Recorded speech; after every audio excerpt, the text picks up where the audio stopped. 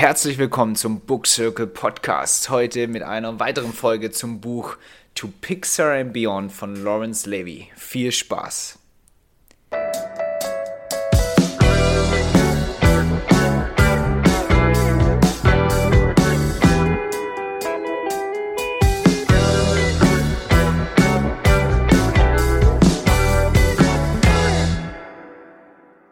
Ja, herzlich willkommen zu einer weiteren Folge vom Book Circle Podcast.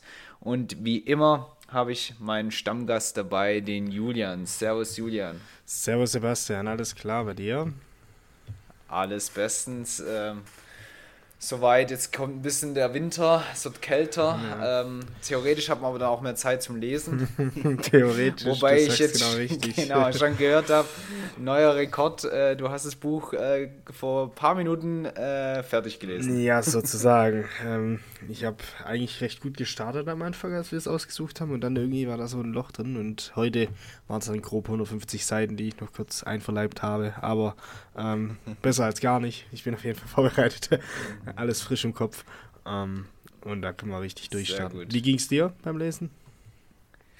Ja, ich bin jetzt, seit einer Woche fertig, was aber vielleicht auch ein bisschen dran liegt, weil wir das verlängerte Wochenende hatten und da habe ich dann schon viel gelesen, die Tage. Aber ja, also ich fand es sehr angenehm zu lesen. Also ich habe mich auch immer wieder gefreut, da zurückzugehen zu der Geschichte und die zu verfolgen, aber da kommen wir ja gleich dazu. Wir haben ja sozusagen die Pixar-Gründung, aber bei Gründungsgeschichte ist nicht ganz richtig, davon redet nicht so viel, aber ich sag mal, der Aufstieg von Pixar zu einem Weltunternehmen haben wir ja letztendlich teilhaben können. Ja, genau. Wie ging es dir denn dann, auch wenn jetzt heute noch die 150 Seiten waren, was so dein erstes Fazit? Ja, an sich hast du völlig recht, das ist eigentlich schon gut geschrieben, weil ich finde, es ist wie ein Roman geschrieben. Also es ist eigentlich wie eine Geschichte. Ja. Es war wie eine Geschichte. Ja. Trotzdem halt schon Inhalte, die auch ein bisschen in die Tiefe gingen, was für Entscheidungen getroffen wurden. Und ich finde, es waren tatsächlich gar nicht so viele Passagen drin. Also was ich meine, klar, es sind ja auch nur 250 Seiten oder so, was es jetzt waren. Es war nicht so viel drin. Ich habe mehr erwartet, muss ich tatsächlich sagen, dass mehr passiert ist. Aber dafür ist er in diesen einzelnen Phasen viel tiefer in die Thematik eingegangen. Also der hat da manchmal, jetzt sagen wir mal, bei den Aktiengang, wie lange das ging, im Buch letztendlich, wie das erklärt wird, wie genau und was die da diskutiert haben und alles mögliche, ist halt schon auch sehr detailgenau gewesen. Was auch wiederum, sag ich mal, ein bisschen die Qualität auch spiegelt nachher. Aber trotzdem fand ich, waren es wenig große Inhalte. Es waren so ein paar Steps, aber darauf werden wir nachher auch ein bisschen drauf eingehen. Und die halt dafür extrem genau beschrieben, wie das so abgelaufen ist, mit jedem Dialog und wie das dann, sag ich mal, von früher und wie das zustande gekommen ist. War dann trotzdem interessant, was da alles doch auch passiert in so einer kurzen Zeit. Ja, genau, aber ich finde halt, deswegen habe ich selbst gemerkt, fand ich es halt auch sehr unterhaltsam, weil wie du gesagt hast, es ja wirklich mehr wie so eine Geschichte geschrieben ist. Und ich finde auch, was er auch immer sehr charmant geschafft hat, war auch immer kurz so ein Ausflug, um den Leser abzuholen. Also er hat ja dann selbst sowas erklärt wie ein IPO, also wenn jetzt eine Firma nachher an die Börse geht, fand ich sehr gut erklärt, für besonders jemanden, der sich vielleicht noch nie damit auseinandergesetzt hat.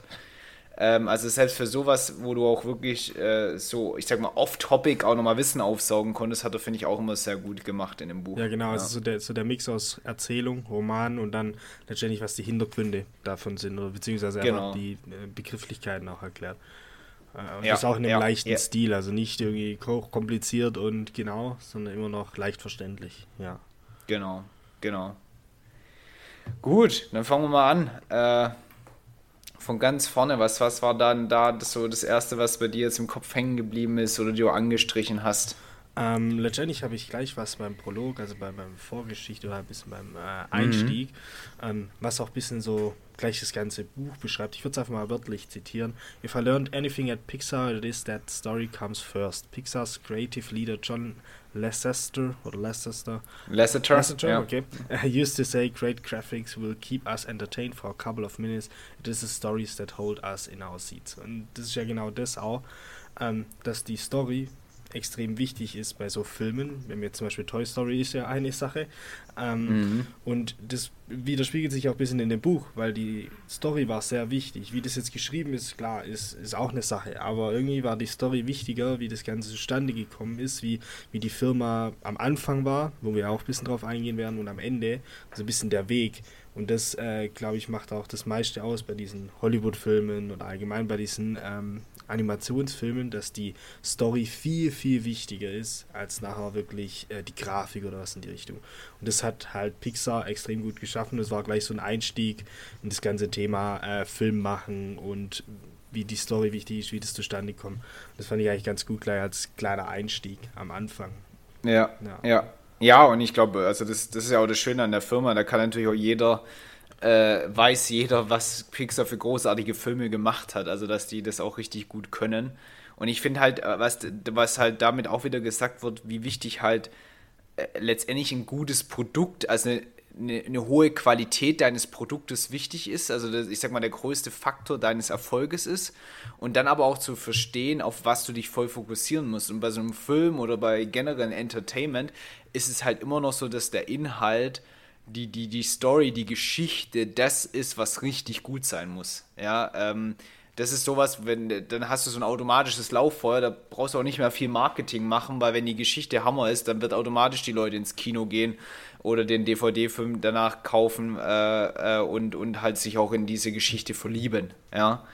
Und ich glaube, das hat Pixar halt schon sehr, das kommt ja auch später im Buch, sehr, wie sagt man, konsequent gemacht. Ja, dass die gesagt haben, okay, da kommen wir ja später auch dazu, dass auch die ganzen Creative Decisions, so heißt es im Englischen, Kreationsentscheidungen letztendlich auch von den Creative Director getroffen werden und nicht jetzt irgendwie von einem Business-Typen oder sowas, was ja so anscheinend auch ein Novum war in der Branche.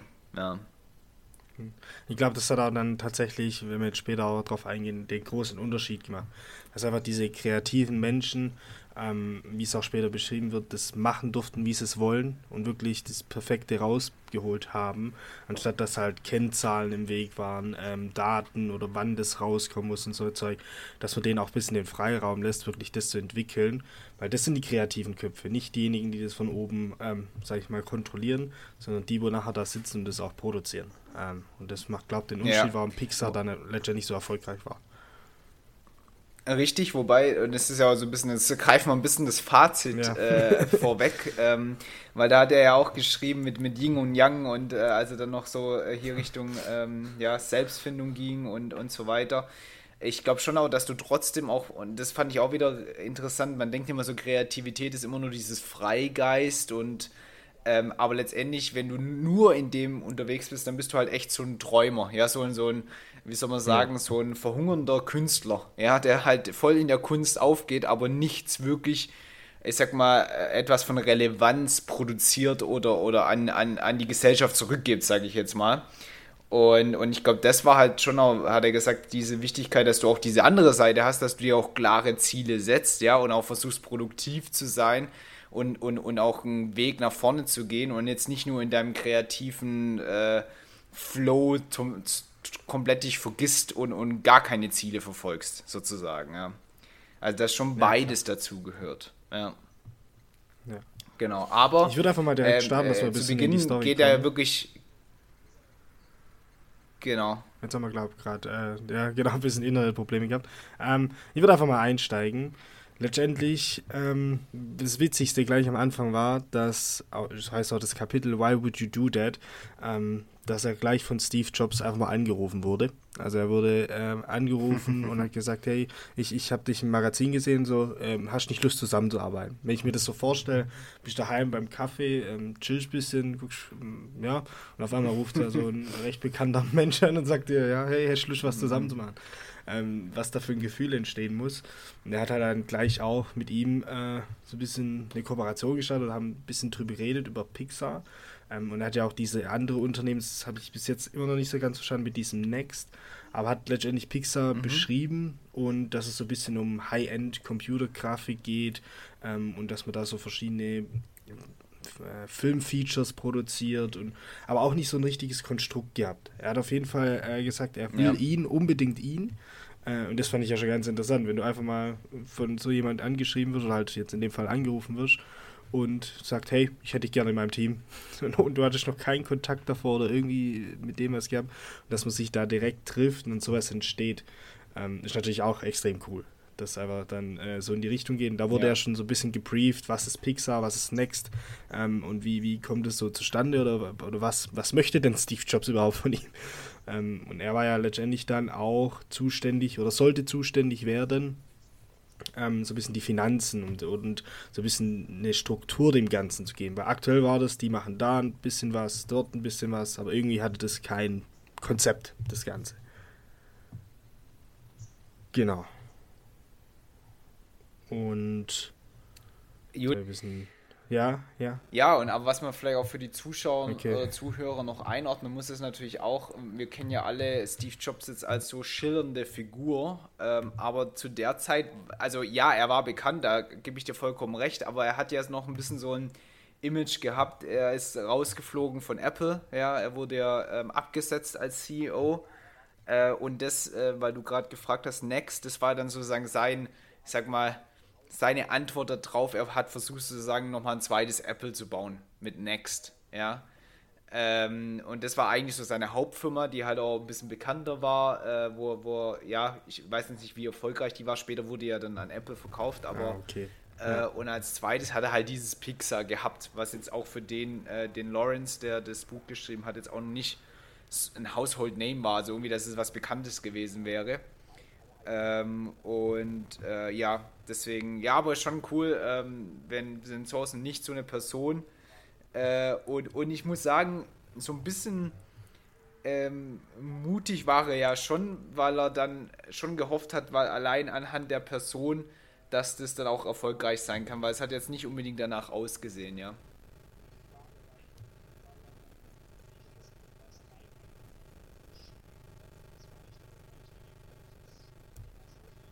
Ja, klar. Ja.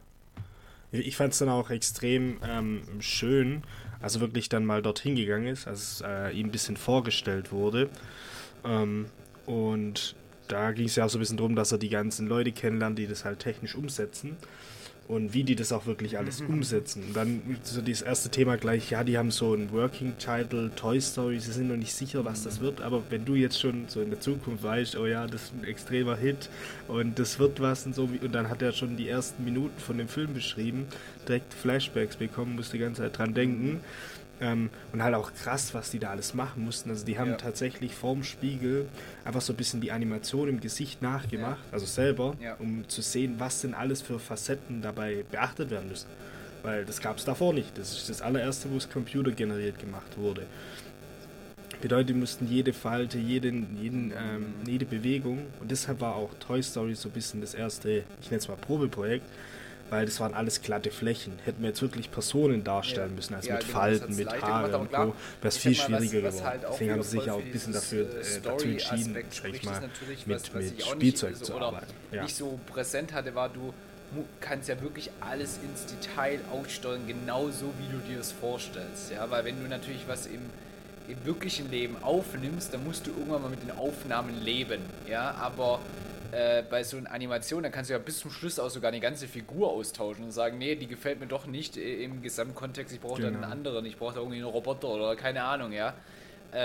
Also da natürlich die Freiheit, aber natürlich auch den Aufwand, sowas wie Wind, auch die Sonne, Schatten, halt alles nachzumachen, damit es so realistisch wie möglich aussieht, ist natürlich ein Riesenthema, aber vielleicht um nochmal auf den Start zu kommen, also für mich war das sogar ein Gänsehautmoment, als er beschrieben hat, wie er in diesem Couch-Kino da bei Pixar dann halt die ersten Minuten von Toy Story gesehen hat, weil klar, das ist ja auch voll meine Kindheit, gerade der erste Toy Story Film und den ich auch absolut liebe. Ja. und der hat es als einer der ersten gesehen und ich glaube schon, dass du da natürlich auch so ein bisschen die Magie gespürt hast. Ja, auch wenn es vielleicht nur 10 Minuten waren. Ich glaube, das hat ihm wahrscheinlich schon auch so viel, ich sag mal, Vertrauen gegeben in das Potenzial, dass er dann auch am Ende gesagt hat, ja komm, ich probiere es, ja. Ich gehe da das Risiko ein.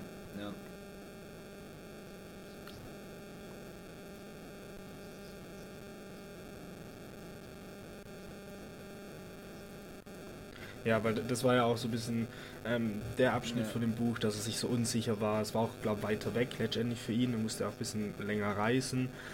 Und ob der Steve Jobs, ob man denen vertrauen kann und so.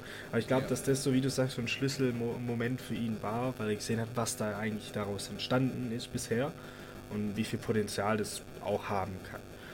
Und die ersten Wochen für ihn waren dann so ein bisschen, um das alles kennenzulernen.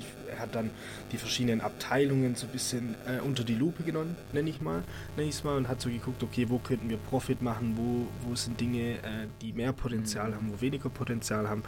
Und was dann auch gleich am Anfang recht rausgekommen ist, dass eigentlich voll viele den Steve Jobs gar nicht dort haben wollen bei Pixar. Da war ich auch erst so, okay, also irgendwie ist der gar nicht so beliebt, weil er halt auch seine Eigenart ein bisschen dort hatte. Das hat er danach auch ein bisschen rausgefunden. Und als er die ganzen verschiedenen Elemente untersucht hat, aufs Finanzielle und auf den Profit, der daraus entstehen kann, hat man auch erstmal gemerkt, wo Pixar eigentlich so alles drin war. Also jetzt zum Beispiel das eine war ja so Animation für große Blockbuster, wie ich glaube Jurassic Park und Terminator war da dabei. Die Software, genau. Also gerade die Dinos und so zu machen. Und dann natürlich auch die Technologie an sich. Die haben sie auch verkauft oder gemacht, dass man solche Programme verkauft, die Software, genau. Und es war aber alles irgendwie so getrennt. Es hatte nicht das gemeinsame Ziel. Jeder hat so verschiedene Ziele gehabt, beziehungsweise verschiedene Branchen.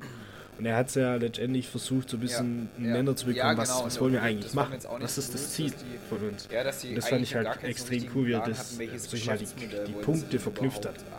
Ja, und dass sie, wie du sagst, so viele haben mal. Die hatten ja auch noch, die waren ja auch noch in diesem Advertising-Business, also dass, wenn so Werbefilm-Animierte gemacht werden sollten, dann haben die das ja auch gemacht. Also auch nochmal was ganz anderes, sage ich jetzt mal. Aber ja, ich glaube, es war halt da schon so wieder, wie so oft, Technik sucht Anwendung. Also die hatten halt hier die Chance, hey, man kann irgendwie so highly animated Sachen hier machen, computergesteuert. Lass uns mal gucken, was wir damit machen können. Ja.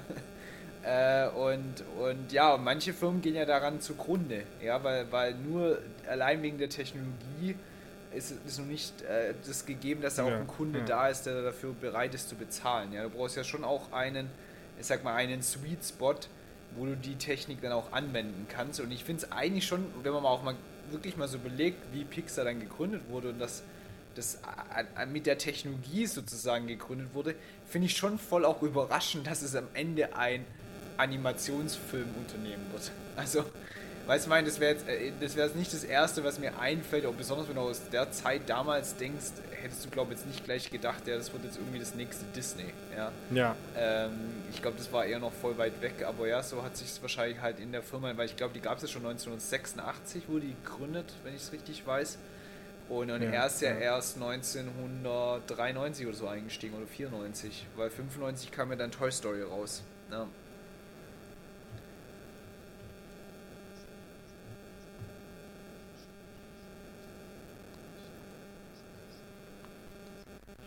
Ja. Und was auch bei seinen Forschungen, nenne ich es mal, herausgefunden hat, ist ja, was auch ein bisschen das Problem eigentlich war, dass sie stark an Disney gebunden waren. Also früher hat der Steve da schon, ich nenne es mal, einen Vertrag gemacht mit Disney und das hat so ein bisschen Pixar eingeschränkt, was sie machen durften. Also erstmal die Gewinne und so wurden anders aufgeteilt und sie durften auch nur 3 Filme, glaube ich, in insgesamt 7 Jahren grob, ich weiß nicht genau die Kennzahlen, aber auf jeden Fall so eingeschränkte Kapazität gehabt. Dann wurden sie halt stark daran gebunden und hatten nicht so einen Freiraum, selber irgendwie Dinge zu entscheiden oder halt mehr Filme zu generieren. Und hat halt festgestellt, irgendwie die Kosten sind so hoch, die Einnahmen so gering, irgendwie passt das ja nicht ganz. Also da muss auf jeden Fall was passieren. Da war halt der volle Fokus auf diesen Release von Toy Story letztendlich. Also alle Mitarbeiter dazu eingesetzt, da voll zu starten. Und er hat so am Anfang, er hat ja extrem viele Kontakte, er hat ja schon ein großes Netzwerk gehabt, auch im Anwaltsbereich und Co., also auch die sich damit auskennen. Und das fand ich auch, das nehme ich auch ein bisschen für mich mit, wie der versucht hat, einfach jeden zu fragen.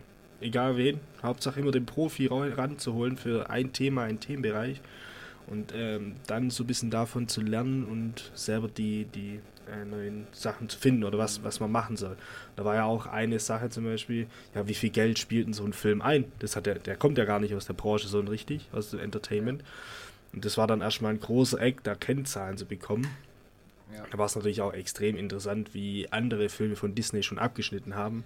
Also ob es jetzt Beauty and the Beast ist oder was war es noch, der König der Löwen, was dann 170 Millionen an der Kasse gemacht hat, ist natürlich extrem krass. Ja. Und da hat er sich so ein bisschen... Ja, klar. Ja, also heute, ich glaube, war nicht also jetzt von generell Filmen also zur damaligen Zeit, ja klar. Auf jeden Fall heute ist es keine Kennzahl mehr sozusagen, also, aber damals schon Milliarden, doch. Ja. 2 Milliarden, okay. Ja. Also, um das ein bisschen zusammenzufassen, letztendlich hat er halt viel gelernt in der ersten Phase. Er wollte so viel Wissen wie möglich aneignen und dann halt auch richtige Entscheidungen zu treffen. Was ja auch Sinn macht. Immer so an, so hier Hokuspokus und so weiter. Aber ich finde, dass es hier ein super Beispiel ist, wie ich sag mal, einfach war es trotzdem nicht, ja, aber er ist wirklich analytisch durch die Geschäftsfelder durchgegangen, hat sich überlegt, wo ist das Potenzial, wie können wir das auch weiter wachsen lassen, etc. Und hat daraus Rückschlüsse gezogen, was ist die richtige Strategie für Pixar. Da kommen ja auch gleich dazu, zu diesen 4 Säulen, die sie dann definiert haben. Und da kommen ja gleich dazu, die Kunst ist natürlich dann auch, die Analyse dann so in einem, ich sag mal, strategischen Plan zu übersetzen, der auch hilfreich ist für das Unternehmen, ja, oder generell für das, was du tust, ja, und ich finde auch diese Einfachheit, dass sie sagen, hier 4 Säulen sind uns wichtig und auf die fokussieren wir, und ich finde, es zeigt ja dann schon im Buch, dass sie dann auch konsequent diese 4 Säulen immer wieder berücksichtigt haben in jeder Entscheidung, die sie getroffen haben. Und aber eine Sache, die ich auch schon zu Beginn gleich angestrichen habe, die ich erwähnen möchte, ist einfach, also Steve Jobs, ich habe auch seine Biografie gelesen, da scheiden sich ja so ein bisschen die Geister, für viele natürlich ein absolutes Genie, aber er hat auch schon komische Führungsmethoden gehabt, sage ich jetzt mal, ist auch eine sehr, extravagante Person gewesen, aber was er schon auch beschrieben hat, und ich finde, das habe ich auch generell so im Buch immer wieder wahrgenommen, denen ging es wirklich so um die Sache und die konnten auch richtig debattieren und diskutieren, ohne dass es persönlich wurde, ja, um wirklich dann auch das beste Ergebnis fürs Unternehmen zu finden. Und das hat anscheinend der Steve Jobs schon, auch manchmal halt auch bei echt kleinlichen Sachen, aber auch bei großen Sachen, der hat halt eine Meinung gehabt und ist für die eingestanden und war aber auch so frei von seinem Ego, dass er dann auch sagen konnte, wenn er einen Fehler gemacht hat, oder lässt sich dann auch umstimmen, ja. Aber er hat schon so dieses, ich sag mal, dieses respektvolle Streiten hat er schon sehr gefordert. Also so schildert zumindest diese Lawrence jetzt in dem Buch. Ja? Also dass die da echt über Sachen zum Teil tagelang diskutiert und debattiert haben, bevor die eine Entscheidung getroffen haben. Ja. Genau.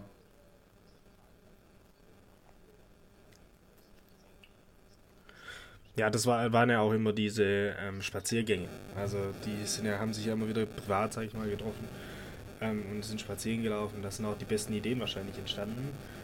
Und wie du sagst, man merkt es, wenn der mit Steve Jobs so Dialoge darstellt, dass der wirklich auch offen für Sachen ist. Also ob es jetzt da bei den Banken ist, wenn die da eine Kooperation starten und so, war der erst immer kritisch, aber wenn die Argumente geliefert wurden, hat er gesagt, ja, okay, lass uns das ausprobieren. Ja. Also er war nicht so, dass er stur auf seine Meinung geblieben ist, sondern wirklich kooperativ da versucht hat, weil ich glaube, er hat da einfach dem vertraut, dem Lawrence. Genau. Einfach vertraut, dass der das macht und du bist ihm auch das Zepter sind sie gegeben. Ja dann auf diesen Plan gekommen, also diese 4 Säulen,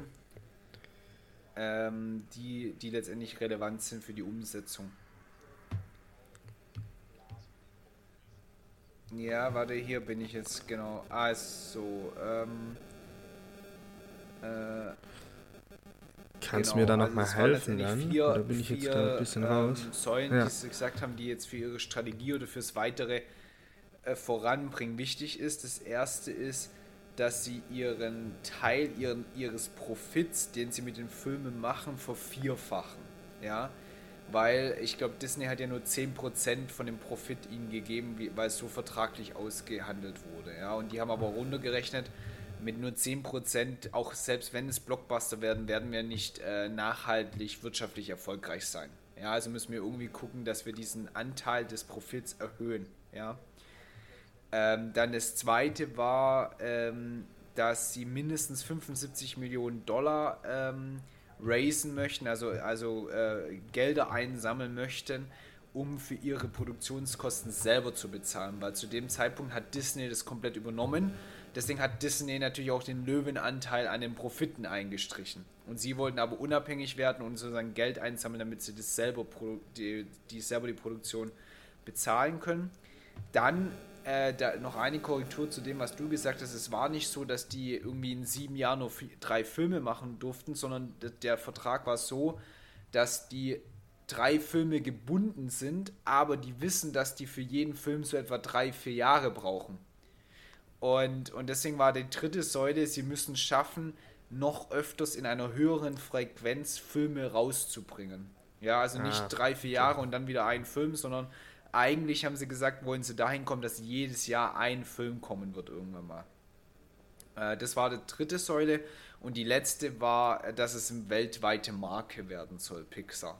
Also dass Pixar auch für die Filme bekannt sein soll, weil bei Toy Story war es ja, glaube ich, auch so, dass ganz groß auf dem Filmplakat nur Disney stand und nichts von Pixar. Die waren wenn dann im Abspann halt zu lesen, aber ja, also der Ruhm kam natürlich dann nicht bei Pixar so an, wie vielleicht eigentlich verdient, weil sie den Film gemacht haben, und deswegen wollten sie schon auch sicherstellen, dass Pixar ein eigener Brand wird, was wir ja heute sagen können, auch erfolgreich war.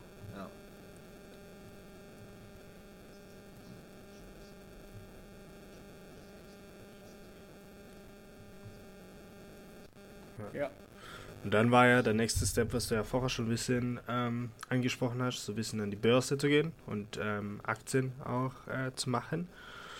Und da war es dann auch ein bisschen die Frage, okay, wie machen wir das, wie gehen wir das an? Und wir brauchen natürlich auch Banken, die mit uns da kooperieren und uns da unterstützen. Und da war es so ein bisschen auch die Frage, wen nimmt man da? Es sollten natürlich Banken sein, die auch ein bisschen in Morgan dieser Branche Stanley Ahnung haben, jetzt Technologie Sachs und Entertainment. Da gab es also 2 ganz, ganz große Player. Ich habe jetzt die Namen hier nicht parat, aber auf jeden Fall sehr bekannte. Okay, genau, also die waren recht bekannt, recht groß in der Branche, haben sie dann auch recht überzeugt, waren auch, soweit ich weiß, da, haben sich das ein bisschen angeschaut, aber denen war das ein bisschen zu unsicher. Also die hatten Angst, weil die nicht wussten, okay, wird das was, ist das wirklich was? Und weil sie halt so an Disney auch ein bisschen gebunden waren. Da waren sie sich unsicher, haben dann auch letztendlich das Ganze verneint. Aber das Schöne fand ich dann, dass der Lawrence einfach nicht aufgegeben hat, weil es waren ja 2 große Player und hat dann einfach mal auch wieder, wie vorher, in seinem Netzwerk gewühlt. Hat auch einen Kollege gehabt, ich meine, der hieß Larry, ich glaube, ich habe es hier offen. Der hat auch so ein lokales, kleine Bank gehabt und hat sich halt gut mit denen ausgekannt, hat die auch mal eingeladen. Und letztendlich waren die dann voll Feuer und Flamme und haben die dann da unterstützt, diesen Weg zu gehen, also letztendlich auch in die Aktien zu gehen. Aber es war für die wollten nicht nur einen Player haben, weil die waren, glaube ich, sehr technisch versiert, genau, tech-lastig, weil es ja Silicon Valley war und Co. Und das war halt zu wenig, das mussten wir ein bisschen splitten. Und dann hatten die noch eine andere Firma, die dann mehr, oder andere Bank, die mehr ein Entertainment war, einfach um das auseinander zu spreaden, genauso einen dritten Anteil war auch noch dabei. Und da fand ich auch wieder extrem überzeugend, wie er sich einfach nicht runterkriegen lassen hat, sondern einfach weitergemacht hat, Netzwerk angeschaut hat, mit den Leuten geredet und auch wiederum spiegelt das wieder, was du vorher gesagt hast, dass der Steve Jobs jetzt nicht so dagegen gespielt hat. Er war nicht überzeugt von den Banken, muss man ehrlicherweise sagen, weil die waren nicht groß, nicht bekannt, man wusste nicht, haben die das drauf, aber er hat trotzdem auf Lawrence seine Expertise, sage ich mal, vertraut, dass es das Richtige ist, die Banken mit reinzuziehen, was ja auch letztendlich, wenn man mal so das Fazit ziehen, geklappt hat. Und dann war es so, sag ich mal, der nächste Weg, da einmal an die Aktien zu gehen und gleichzeitig Toy Story hinzubekommen. Und das am besten so schnell wie möglich und halt zu dem Datum, was im November ja war, das Ganze auch zu erreichen. Dass er immer ein Buch gelesen hat zu der Entertainment Industry von einem, glaube irgendwie Folge hieß da mit Nachnamen oder so. Und er hat ja dann unbedingt nach jemandem gesucht, der sozusagen für die Unterhaltungsindustrie sozusagen so ein bisschen die Glaubwürdigkeit von Pixar erhöht. Also das sozusagen so ein bisschen als Supporter auftritt. Und dann hat er einfach den er das ganze Buch gelesen hat, angeschrieben, obwohl der sogar in dem Buch geschrieben hat, dass er es immer kritisch sieht, wenn so eine Unterhaltungsfirma an der Börse versucht, ihr Geld zu holen. Und also er hätte eigentlich schon mit Nein rechnen können, aber es war dann voll das Gegenteil, weil er eigentlich von Pixar, weil es sowas einzigartig war, so überzeugt war, dass es auch der richtige Weg ist für die. Und by the way, wurde es dann sogar in dem Buch angepasst, wo er das kritisiert, dass es bei Pixar aber eine Ausnahme war. Aber was ich schon auch spannend finde, muss ich ganz ehrlicherweise sagen, also ich kriege es ja dadurch, dass ich auch so Startup interessiert bin, ja mit Börsengang und so weiter und auch, dass es mit den Investmentbankfirmen und so weiter geht, alles mit, aber was ich bei Pixar schon krass finde, also wie viel haben die letztendlich, waren die dann wert, glaube 700 Millionen oder 800 Millionen und das auch noch 1997 oder 96, also noch vor jetzt, heutzutage sind ja die Firmen fast immer so viel wert, sage ich jetzt mal, die an die Börse gehen, und die haben noch keinen einzigen Film rausgebracht. Also zu dem Zeitpunkt war ich glaube, es war ja dann so, aber als es dann final auf der Börse war, glaube Toy Story gerade mal einen Monat draußen. Und klar hat er dann schon gute Zeichen gezeigt, aber ich glaube, selbst wenn er nicht so krass gute Zeichen gezeigt hätte, wären die trotzdem an die Börse gegangen. Und das fand ich schon irgendwie, also krass, dass das so ging. Und okay, jeder, der auch historisch weiß, dass dann um die 2000er Jahre ja dann auch dieser Internet-Crash kam an der Börse. Aber also eine Firma, die noch nicht so einen richtigen, wie sagt man, so eine richtige, oder man sagt es so Track Record auf Englisch, also so nicht mal so bewiesen hat, dass die das können oder mal Umsätze so ein Halt, so richtigen Halt oder irgendwas. Trotzdem an der Börse dann gleich mal 800 Millionen bewertet sind, fand ich schon irgendwie krass. Also ich habe immer gedacht so, ihr seid doch viel zu früh drin, jetzt lasst erstmal Toy Story kommen und zeigen, dass das richtig funktioniert und danach hätte ich dann gesagt, ja, dann lassen wir es an die Börse, weil dann glauben es auch die Investoren, aber anscheinend war das nicht notwendig. Also die Bewertung und auch das Geld, was sie da bekommen haben, hat ja vollkommen ausgereicht dann, um diese eine Säule, und das muss man vielleicht noch sagen, warum haben sie diesen Börsengang so angestrebt? Unter anderem, weil ja eine der Säulen war, sie müssen halt ihr Produktionsgeld selber bezahlen können. Und so ein Börsengang sprudelt ja dann Geld rein von Investoren, sodass man dann das machen kann. Und das war nämlich deswegen einer der Umsetzungspläne, um diese eine Säule zu erreichen. Ja. Wobei man auch sagen muss, das hat er auch ein paar Mal geschrieben, ich glaube, da hat auch ein bisschen Steve Jobs Ego mit reingespielt. Das hat er ja immer wieder mal beschrieben, dass er halt unbedingt wollte, dass es an die Börse geht, so als Zeichen, so dass sein Comeback da ist. Ja, genau.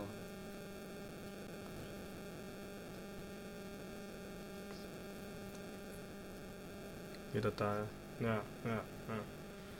Und dann kam ja auch der Tag der Tage, als Toy Story fertig war und auch in den Kinos war. Beziehungsweise wurde er extrem beworben von Disney. Also überall war das präsent und es gab schon Merchandise und Co. und Spielzeug.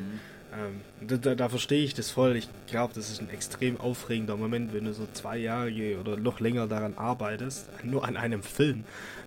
Das ist wie, er hat gesagt, du bist wie bei der Olympia, du tust dich 4 Jahre vorbereiten auf einen Sprint von 100 Metern.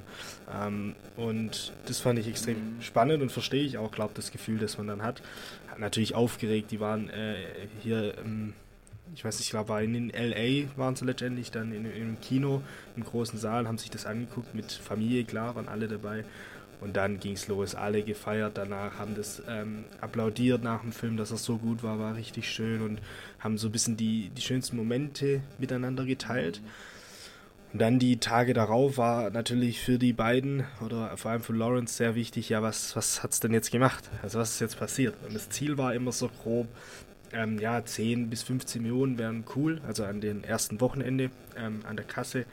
Und das wäre ganz, ganz schön. Und dann kriegt er den Anruf, das kann ich mir auch vorstellen, wenn du von Disney, von einem Vertreter so ein bisschen angerufen wirst und die halt sagen, was so die Sache ist, weil da gab es ja nicht Internet, das siehst du ja nicht dann irgendwie im PC.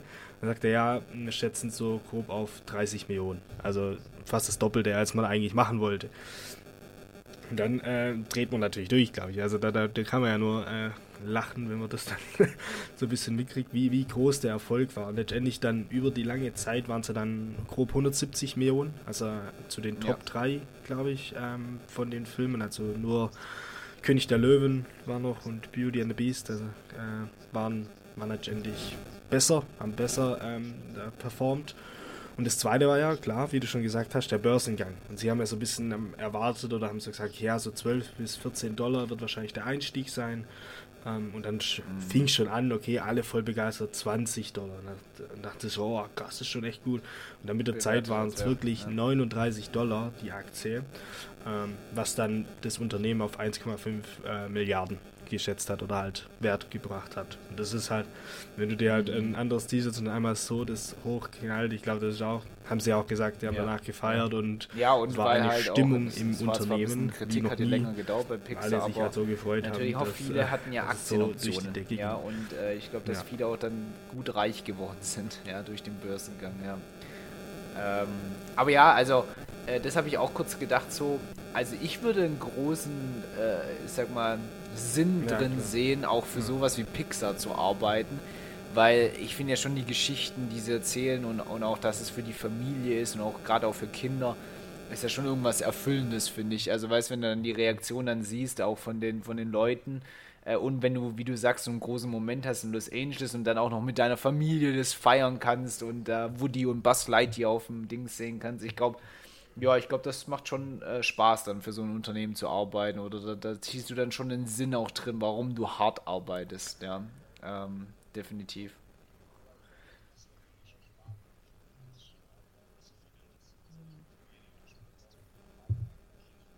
Ja.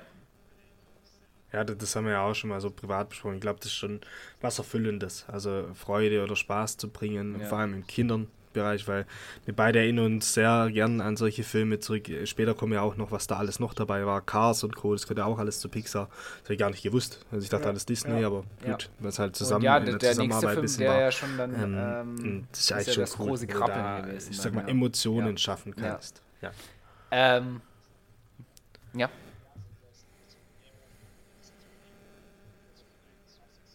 Genau. Und das war ja auch ein bisschen das war ja ein bisschen auch das Problem, oder was heißt Problem? Die haben halt jetzt so einen Success gehabt, so einen Erfolg, und das Problem ist, man muss jetzt halt nochmal einen Erfolg normalerweise machen, also weil die Latte sehr hoch gesetzt ist, und jetzt war genau wieder das Thema, wir müssen ja auch recht zügig arbeiten, wir wollen ja auch schnell wieder einen neuen Film, weil sonst reicht das Budget einfach nicht.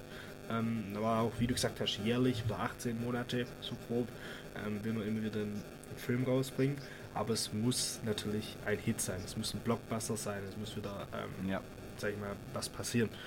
Und im gleichen Step war halt auch so ein bisschen die Frage, okay, was machen wir mit der ganzen Situation mit Disney?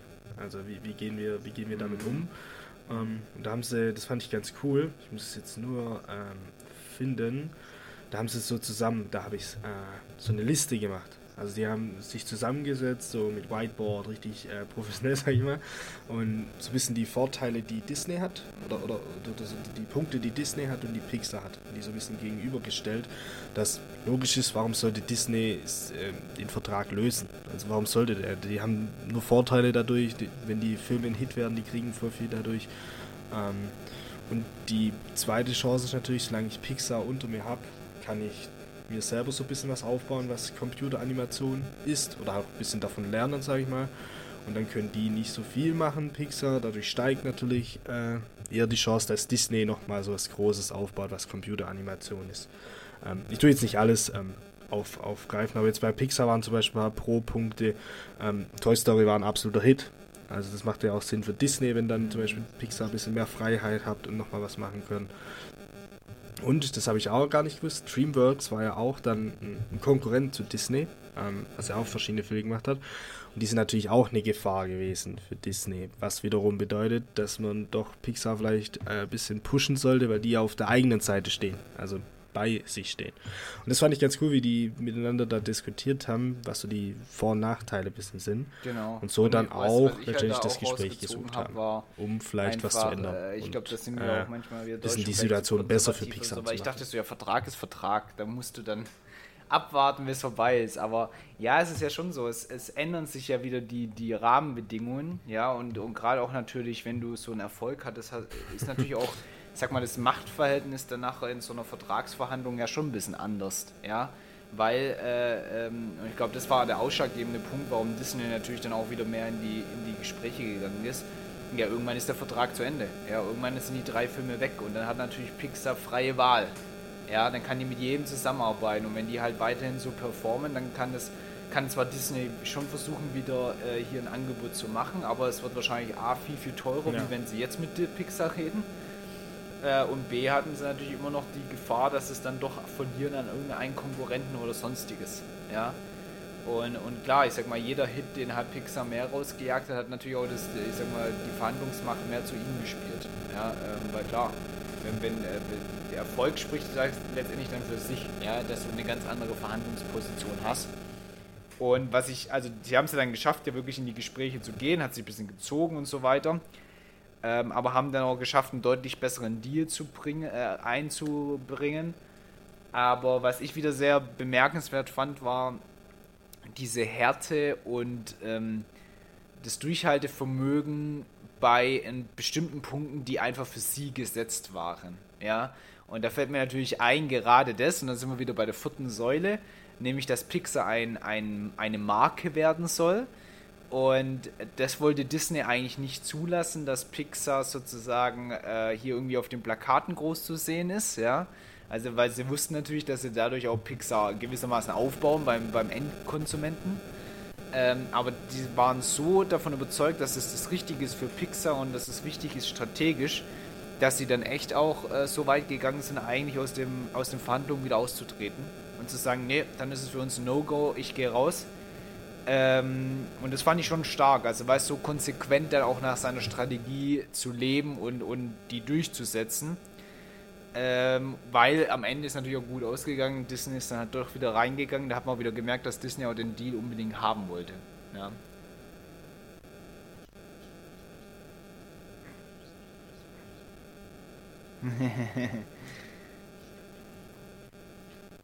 Ja, hast du völlig recht. Also ich wüsste nicht, ob ich so ruhig bleiben könnte in so einer Situation und so stur dagegenhalten kann. Weil das ja, wie du sagst, der hat den auch extrem lang hingehalten, so ein bisschen mit Absicht, um das auch zu testen, sag ich mal, dass die als erstes kommen. Aber dann war es irgendwie von einem auf den anderen Tag, okay, wir machen das, ziehen wir durch. Ja, und was ich auch wieder da gelernt habe, ist, das war halt dann auch spannend, ja, dass wir da einfach mal so auch durchhalten, gerade bei so Verhandlungen das richtig Clevere, um wirklich eine Win-Win-Situation zu generieren, ist es, wenn man ich sag mal, neue Optionen auf den Tisch legt. Ja, also nicht so dieses, ich will das und dann versuche in der Mitte einen Kompromiss zu finden, sondern dass man vielleicht versucht, Alternativen mit auf den Tisch zu bringen, damit jeder am Ende sagt, ja, das ist auch für mich eine Win-Situation. Und das war ja auch dann der Fall, dass Disney nämlich gesagt hat, wir würden gern investieren in Pixar. Also das wurde davor gar nicht diskutiert, aber Disney hat dann gemeint, ja, das wäre für uns schon geil, wenn wir dann zumindest mal einen Anteil hätten am Pixar und damit indirekt partizipieren an dem Erfolg. Dann würden wir euch natürlich auch den Markennamen auf dem Plakat setzen, weil, ist ja logisch, dann partizipieren die ja auch an der Wertsteigerung, ja. Und für Pixar war das eigentlich cool, weil, da haben sie nochmal einen neuen Investor und haben auch nochmal ein bisschen Kohle und holen auch Disney so ein bisschen mehr ins Boot. Ja, klar. Und auf der anderen Seite kriegen sie aber auch ihr Markenversprechen. Ja, und ich finde das auch wieder so ein Beispiel, dass du nicht so engstirnig in so Verhandlungen reingehen sollst und nur du willst das, er will das und dann geht es nur um das Thema und am Ende macht man einen Kompromiss, sondern wenn man manchmal auch ein bisschen kreativ denkt, so was könnte dem vielleicht noch interessant sein und das auf den Tisch bringt, kann es manchmal auch einfach zu besseren Lösungen kommen. Ja.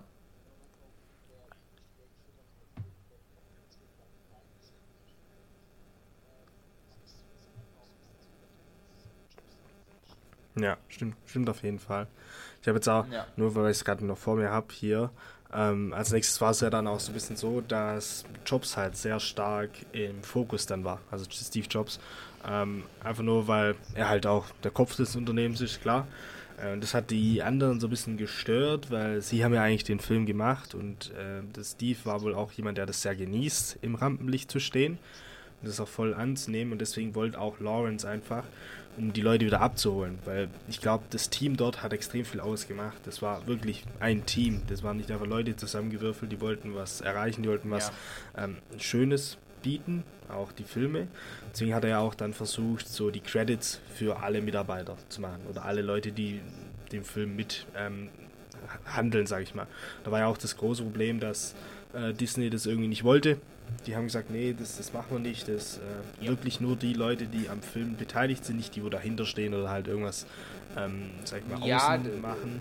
Doch, aber ich meine, aber hat sie am Ende doch auch geschafft, ich glaube, die wurden mehr, zwar nicht alle, also, soweit ich weiß. Es gibt ja irgendwie die Credits, die halt, die offiziell beim Film teil oder halt sozusagen mitproduziert haben, und da war Disney sehr klar, dass sie das nicht haben wollen. Aber die haben sozusagen eine weitere Section gemacht, die irgendwie dann heißt, wir sind dankbar für. Also so, dass es klar war, dass die halt jetzt nicht wirklich irgendwie was daran produziert haben, sondern halt so ein, ich sag mal so das Backoffice gemacht haben. Und da hat er, glaube ich, auch alle, also zumindest aus seinem Team, bis auf ihn selber, glaube ich. Weil es ging nämlich darum, dass irgendwie Executives dürfen nicht draufstehen, ja, also hier Geschäftsleitung und so weiter, weil wahrscheinlich nicht wollen, dass die noch mehr Namen machen. Ja, genau sowas. Ja, genau. Aber ja, das fand ich auch cool. Da auch wieder sehr, ich sag mal, sehr konsequent geblieben, ne? Und hartnäckig, dass es dann auch umgesetzt wurde, obwohl man da auch manchmal ein Nein auch als Nein hätte interpretieren können. Ja. Ja.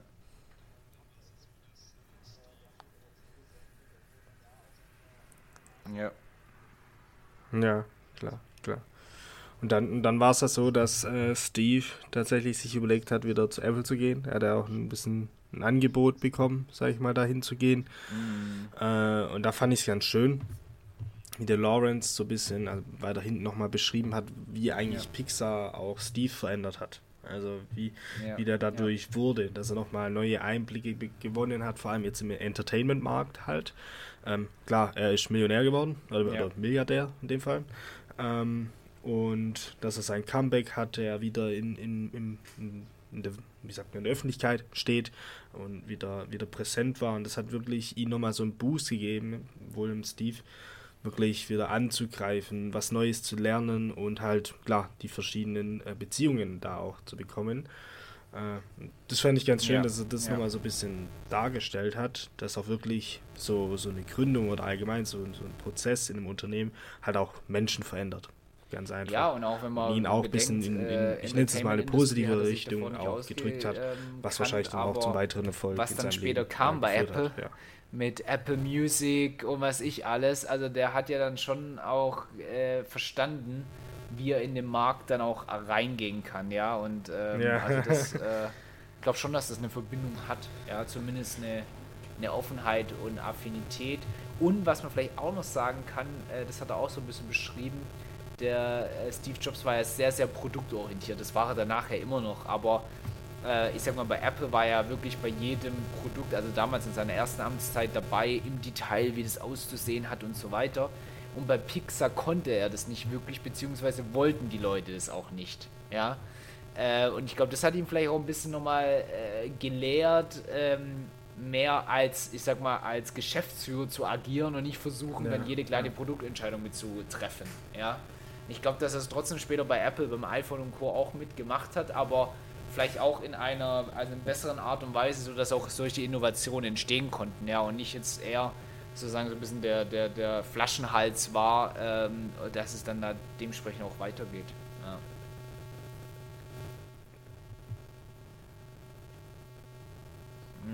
Ja. Und dann kam ja auch ein bisschen die Entscheidung für die beiden, wie geht's denn jetzt weiter mit Pixar? Also was wird jetzt gemacht? Gab so ein bisschen zwei Optionen. Entweder man tut es ein bisschen diversifizieren, dass man auch andere Businesses mit einbaut, um halt einfach, sag ich mal, die Gefahr ein bisschen zu streuen, genau, weil halt, man muss immer einen Blockbuster bringen, haben wir ja vorher auch schon gesagt, und wenn das halt mal nicht passiert, kann das recht schnell dann auch wieder ins Negative fallen, einfach um das ein bisschen auseinanderzuziehen, oder, wie es Disney letztendlich gemacht hat, das Ganze zu verkaufen, am besten wahrscheinlich sogar an Disney. So war es dann auch 2006, dass sie für 7,4 Milliarden Pixar gekauft haben. Ja, das ist natürlich auch eine ordentliche Menge, das ist sehr viel Geld. Aber hat ja irgendwie auch schon zu Disney gehört, wenn man so will. Aber halt nur nicht offiziell, sozusagen. Ja. Es war nur Steve und Lawrence jetzt sehr wichtig, dass halt die Philosophie, die Kultur weiter von Pixar bestehen bleibt. Die möchten, dass da nichts passiert, das muss genauso bleiben. Und man muss auch sagen, einfach klar, die haben halt schon das auch ein bisschen weiterhin einen Lauf gehabt und Erfolg. Die Philosophie weiter getragen wird. Ich glaube immer noch, dass, wenn man halt mit den richtigen Preisen rechnet, ich glaube, Findet Nemo eigentlich einer der erfolgreichsten ever war. Ich glaube, Findet Nemo war sogar einer der besten, aber auch The Incredibles zum Beispiel war auch sehr, sehr erfolgreich, weil ich gar nicht wusste, dass das so krass auch war.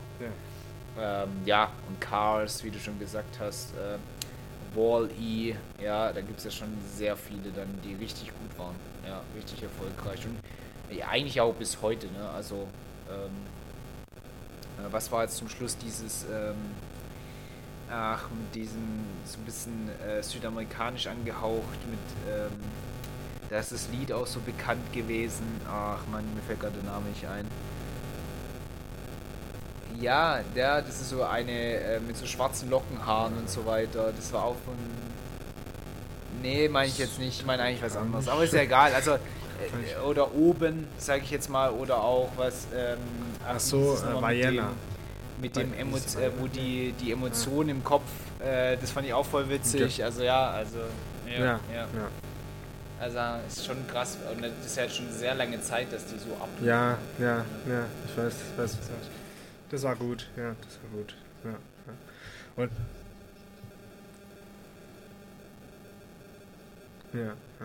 und dann auch ein schönes Zitat von ihm jetzt mal, das ist schon ein bisschen zum Schluss vom dritten Part. Das kommt auch in Findet Nemo, er sagt, wenn life gets you down, also wenn das Leben dich runterdrückt und du weißt nicht, was du tun sollst, musst einfach just keep swinging. Also schwimm einfach weiter, weil das kommt ja sagt der Dory bei Findet Nemo, einfach schwimmen, das sagt er immer und das hat er so ein bisschen da mitgenommen, dass man einfach weitermachen soll. Auch wenn verschiedene Themen kommen, einfach weiter schwimmen. Das passiert dann automatisch. Ja, man hat halt gemerkt, dass er dann... Ja, der letzte Part, muss ich ehrlich sagen... ein bisschen spirituell, komisch. Also ein bisschen einfach... aus diesem Trubel wahrscheinlich rausgeben wollte und dann... das ist ein Sabbatjahr gemacht, bisschen... keine Ahnung, wie sagt man das? Spirituell weiterentwickeln. Genau. Ja. Coco hieß der Film und der ist schon älter, sehe ich. Der ist schon 2017. Ja, in sich finden. Nee, nicht Coco, meine ich. Nee. Das ist genau der Halloween, das ist der Halloween, ne? Nee, okay. Aber ich habe mal gerade geguckt, Incredibles 2 war der erfolgreichste sogar. Ding, genau. Was jetzt Einnahmen angeht, mit 1,2 Milliarden. Das ist halt schon... Ja, eigentlich müsstest du halt so Zeit, wobei, so lange gibt es ja noch nicht, ja, ich glaube, das ist noch krasser, wenn du sowas wie, das ist ja immer so, glaube ich, wenn du von Winde verweht, halt was ja irgendwie 1936 im Film war oder sowas, dann ist der fast so gut wie jetzt, keine Ahnung, so ein Avengers oder sowas, wenn du es mal hochrechnest, ja, wie viele dann dort, nee, genau. Gut. Nö, also der letzte Part, war jetzt außer für mich, war, glaube ich, nochmal so ein bisschen seine persönliche Geschichte. Hast du noch was zu dem letzten Part, oder? Das Gefühl gehabt, ja.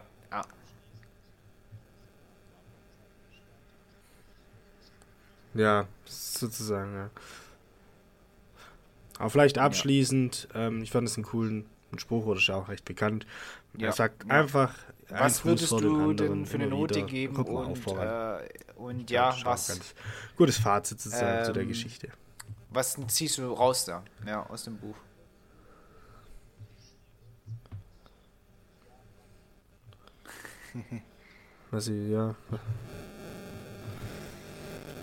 Boah, schwierig. Was ist mit dem Rausziehen? Da muss ich nochmal überlegen. Aber Note, ich tue mir echt schwer. Ja. Weil das war jetzt irgendwie so ein Buch, was wir noch nie so in die Richtung hatten. Wir hatten ja auch schon Gründungsbücher oder allgemein Businessbücher, hatten wir auch schon dabei. Aber irgendwie war das anders. Es war anders einfach. Es war mehr Roman und trotzdem irgendwie inhaltlich. Ich würde eine 2 geben. Also es ist gut. So ein bisschen durchschnittsmäßig gut, weil ich fand, die Storys waren gut und aber nicht so vielfältig. Also es war irgendwie zu wenig Story, fand ich. Ja. Es gibt bestimmt noch mehr Geschichten da drin und er ist halt sehr ins Detail gegangen, was wiederum halt auch ein bisschen die Persönlichkeit dargestellt hat. Also war wie ein Film nachher. Aber wie gesagt, es war einfach ein bisschen zu wenig, fand ich. Das ist eigentlich der einzige Kritikpunkt, warum ich die 2 gebe, weil es aber irgendwie zu wenig nachher war, was tatsächlich rumkam. Was ich mitnehme, gut, das ist jetzt ein bisschen schwer, aber ich würde hauptsächlich sagen, dass man manchmal hartnäckiger und geduldiger sein muss, vor allem. Dass man einfach das auch durchzieht, wenn man Dinge so haben möchte, dass man es auch so macht, wie man es möchte. Und da nicht direkt aufgibt und den Kopf hängen lässt, weil es jemand anders Nein sagt und in die Richtung. Und auch, wenn ich irgendwas produziere, wenn ich irgendwas leiste, das auch mit Emotionen zu machen. Weil nur wenn ich die Emotionen auch investiere, kann ich nachher vielleicht bei meinem Kunden oder bei meinem Freund, wie auch immer, die Emotionen erzeugen.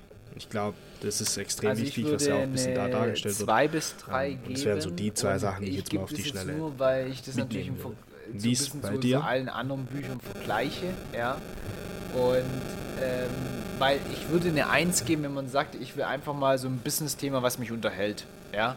Und das war es für mich schon so. Das war einfach so eine coole Geschichte. Ich habe auch echt gerne das Buch in die Hand genommen und weitergelesen, weil es einfach sehr unterhaltsam geschrieben wurde, eine zusammenhängende Geschichte und immer wieder schon ein paar Momente dabei waren, wo ich sage, cool, oder wo ein bisschen inspirierend waren, ja, aber wie du schon richtig sagst, natürlich waren da jetzt keine Ahnung, bahnbrechenden neuen Ideen oder Erkenntnisse drin, ja, die wir jetzt schon, ich sag mal, mit manchen anderen Büchern mitgenommen haben.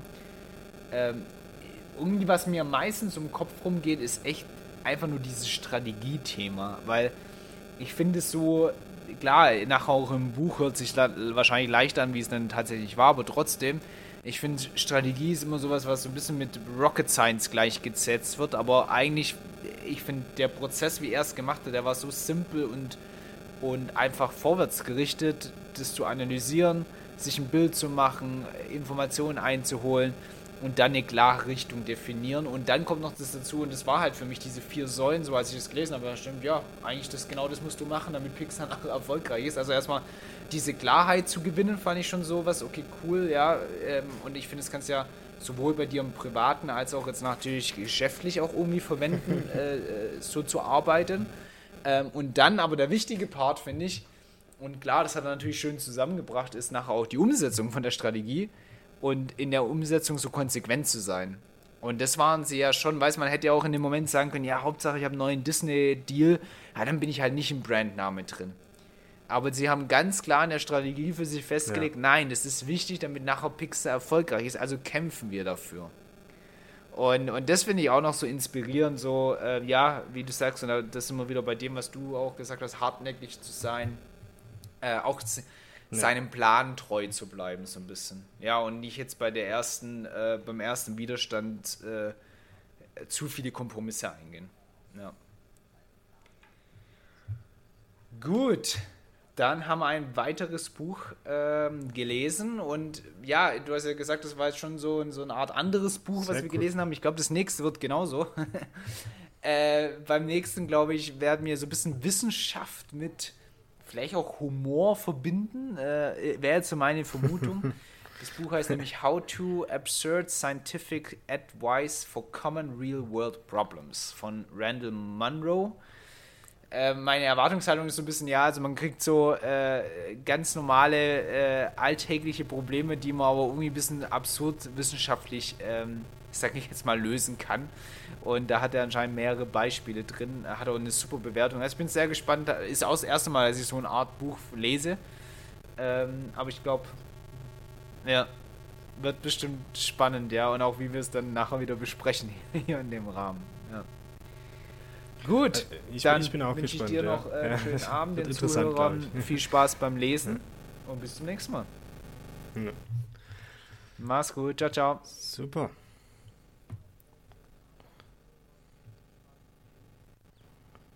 Bis zum nächsten Mal. Ciao.